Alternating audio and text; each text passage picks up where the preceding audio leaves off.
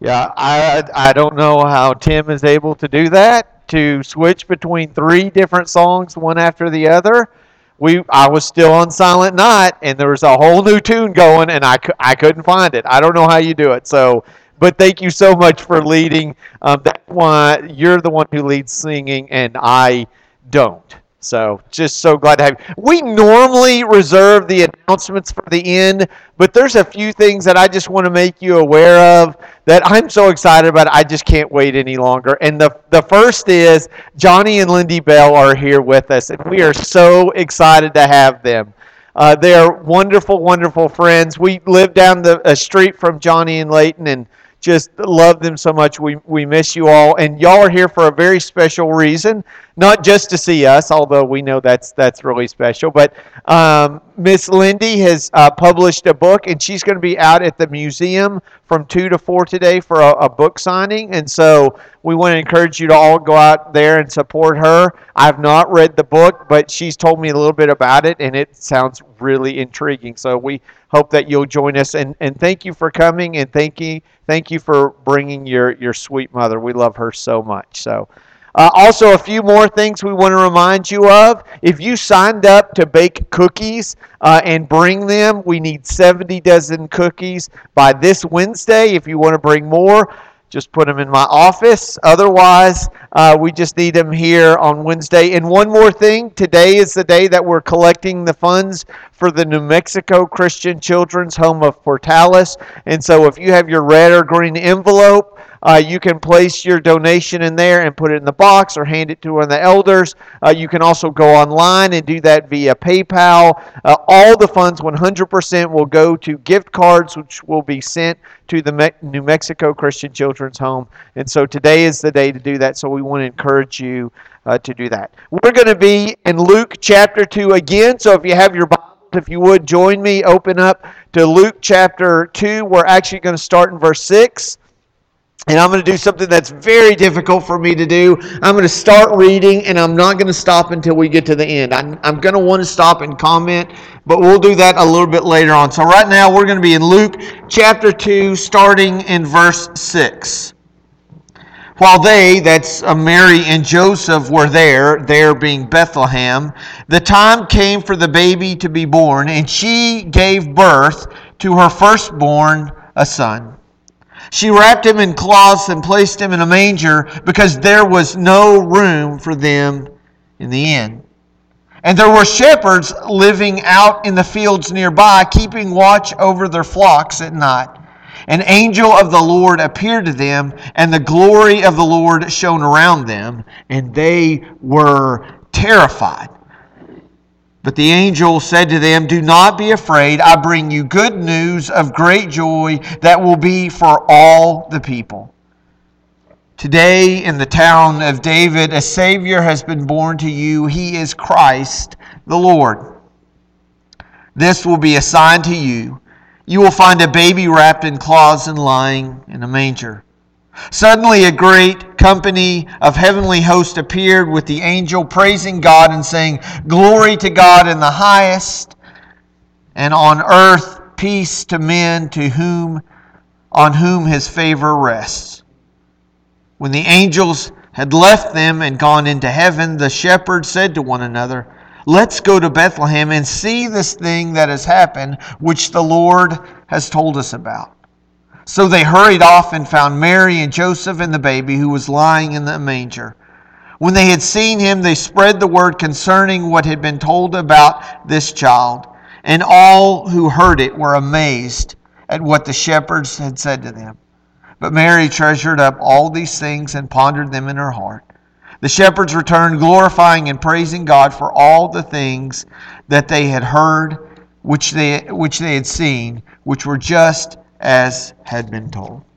So we actually read this last week, but today I want to focus in a little bit more on a different group of people. I want to focus in on the shepherds. And the one thing that I love thinking about is, why did God choose to allow happen the things in the way in which He did? Why would God choose to have His Son not only crucified, but why would He have Him to be crucified between criminals, one on His right and one on His left? God chose that. He wanted it to happen that way. Why would God allow His Son not to be born just of a virgin in somewhat of an illegitimate situation, but then that child to be placed in a manger, in a feed trough, in a stable, because there was no room for Him? But I don't think that it was only out of convenience that the shepherds were chosen, because God said, well, we probably need somebody to hype up the birth of Jesus, and so we need somebody who can do a little PR. Who can we get? And they, we don't have anybody close, but there's some shepherds. They're nearby. Let's just grab them. And so my first question as we look at Luke chapter 2 is, why would God choose them? I mean, what was special about them? A shepherd in the first century is kind of like a roustabout in the 21st century. What was so unique about them that God would say, these are going to be the ones that are going to go out and be heralds. They're going to be the ones who send the good news about Jesus. I mean, I want you to think about this. Think about if somebody famous were coming into town. Who would you want to be promoting their arrival? Can you imagine a bunch of guys in the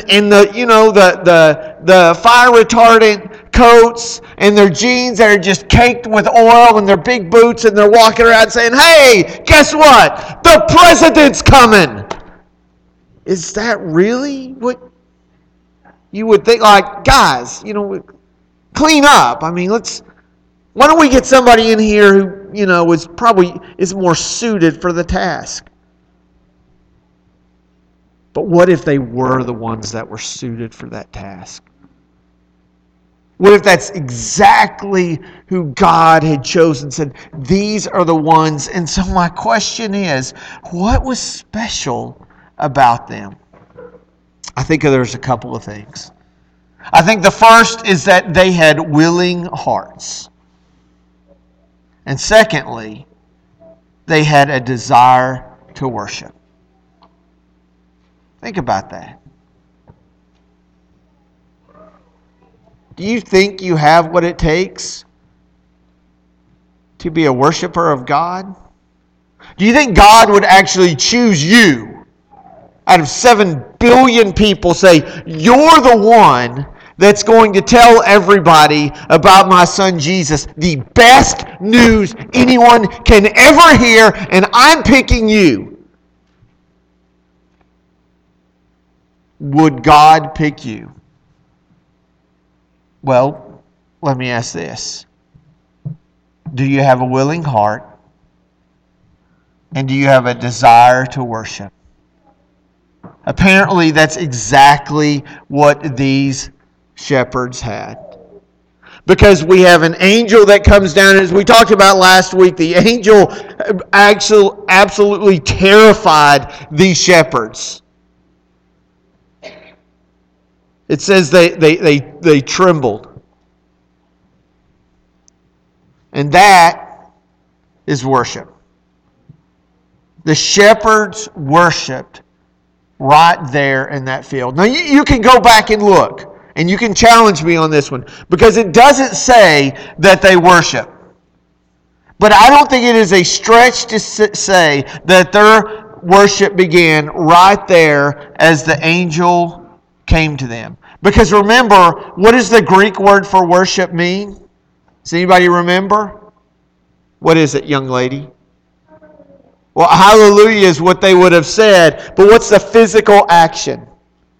To kiss the hand, to bend the knee. And don't you think, as that angel appeared to them and they were terrified, that they fell to their knees. They were worshiping right there. There is no doubt that the terror elicited by the angel led them to bow down. They were willing to worship right where they were.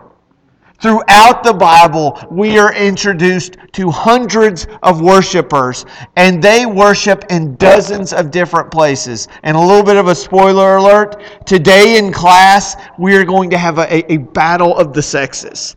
Men against women, women against men. And what we're going to do is we're going to try to list different Bible characters in that we find worshiping. And then the other sex has to say where that person was when they were worshiping. So you don't want to miss out. Guys, we're going to need your help. Okay, I've already found out Ida is going to be in class today, so we're in big trouble. Okay, so guys, we need all of you here. Okay, and so we're going to see if we can't name some individuals in the Bible, and then the women have to come up with the places where they worshiped and vice versa. But all throughout the Bible, we find some really crazy places that people chose to worship. It didn't just happen in church buildings. In fact, right here in a pasture, in a field where people were shepherding the flock, they are led to worship. But back to the field and the shepherds. They were there to worship God, but they weren't content to stay there. They wanted to get a closer look at the Christ. Verse 16 says, "So they hurried off, and they found Mary and Joseph and the baby who was lying in the manger." What did that look like? Did they walk? Did they run? Did they do the speed walk while they're pumping the... I don't really know. I want to know. I wish I could have been there to see. What were they talking about? I don't really know, but I know it wasn't a meander. It wasn't a stroll, it wasn't an amble, a mosey, a saunter, or even a sachet. And as my mom always threatened, they didn't dawdle. They made a beeline. They were headed towards Bethlehem, and they were looking for what? A baby in a manger. Just a crazy idea. How are you going to know you found the Christ? How do you know you found the King? Okay, look for a smelly feed trough, and when there's a baby in it, then you know you're in the right place. But I do have to ask this. I know it sounds silly, but I just want to know, why did they hurry? Think about it. Why did they hurry? I mean, Bethlehem can't be that far away. I mean, it's a baby. It's not like the baby's going to get up and walk away. I mean, the baby is sleeping, and as we learned from the song last week, it didn't cry at all. Right? Why were they in such a hurry? They were excited. They were anxious. Just like all of you this morning. You woke up before the alarm went off and said, "I can't wait. We're going to go worship today. Honey, get up. Oh, that's right. It's Sunday. We get to worship. I can't wait to go and learn more about Jesus and be surrounded by people who want to learn more about Jesus. We're going to get together and it's going to be exciting. It's going to be so great. It's going to be like the old-time pep rallies in high school, right? Where people, yes! Yes! But we don't need pom-poms to be excited because this is not about a game that we might win. This is about a Savior that has won the world and has offered it to us. He's overcome the world. He says, don't be afraid. I'm giving you life. Aren't you really excited? Like, aren't you really excited? I think you are. You're not showing it, but I know deep down you are, right? You're excited that God has absolutely changed your life, because without Jesus, you have no hope of salvation.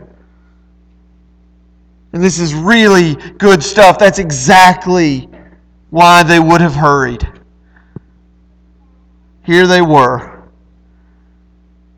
They were ready to go and worship. This little baby, this, I don't know, 6 pound, 8 ounce. I don't know. We don't know any of the numbers, but whatever it was, they looked at that child and they worshiped. But why? Why would they worship this baby? Because they knew he was. But what had he done? He's lying there. He hadn't done anything. He's just there. He's sleeping or not sleeping. He's crying or not crying. What has he done? Now, I just don't get it. Maybe they worshipped who they believed he was. Maybe they worshiped because they believed that he was going to do great things for the world. Or maybe they just worshiped the God who had sent him. But the fact is that they were so impressed by that meeting that they began to share it with other people. Verse 17 and 18 says, when they had seen him, they spread the word concerning what had been told them about this child. And all who heard it were amazed at what the shepherds said to them.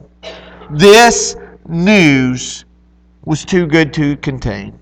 They just had to share it. But the thing is, think about this, guys. There's really a lot at stake here.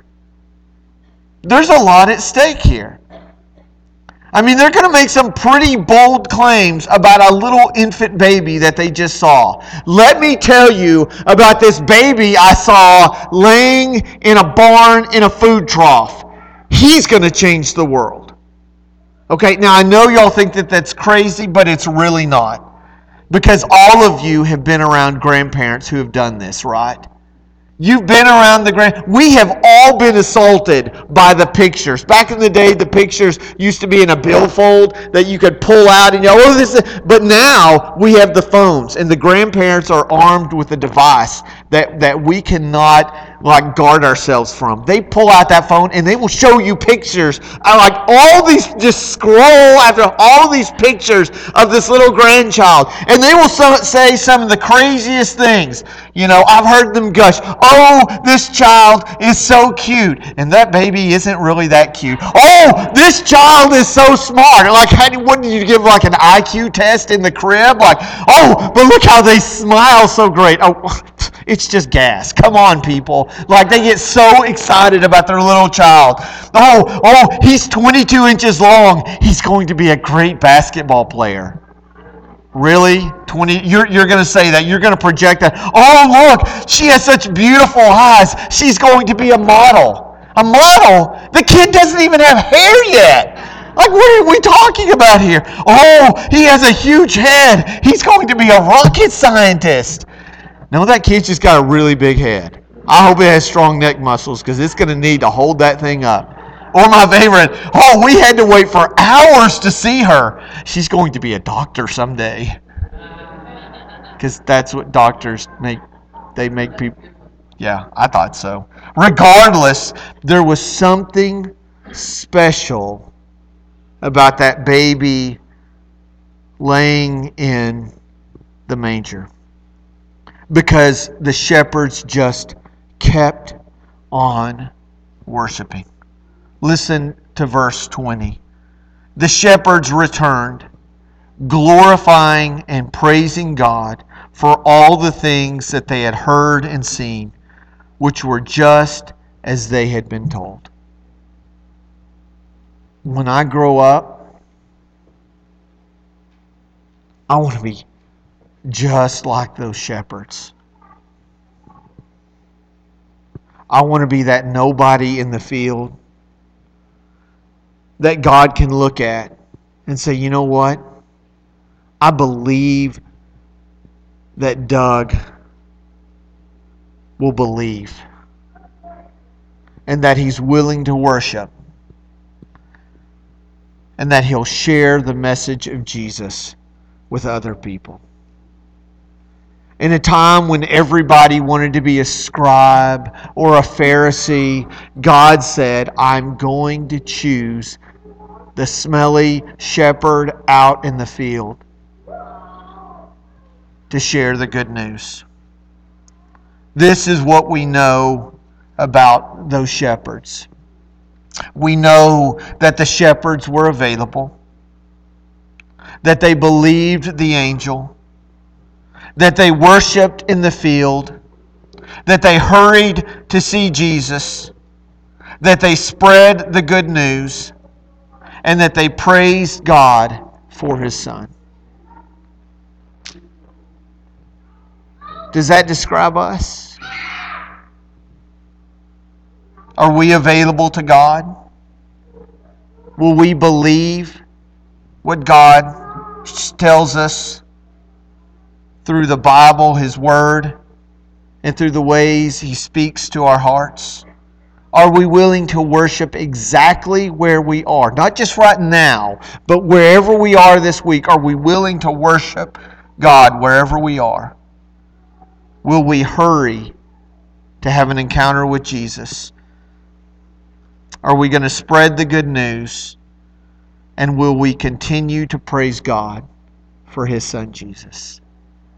This morning, my challenge, my call for each one of us is to be the shepherds that listen, that believe, that worship, that hurry, that spread the good news, and that we will praise God for His Son Jesus. This morning, I want to ask that you'll join me as we praise God in song.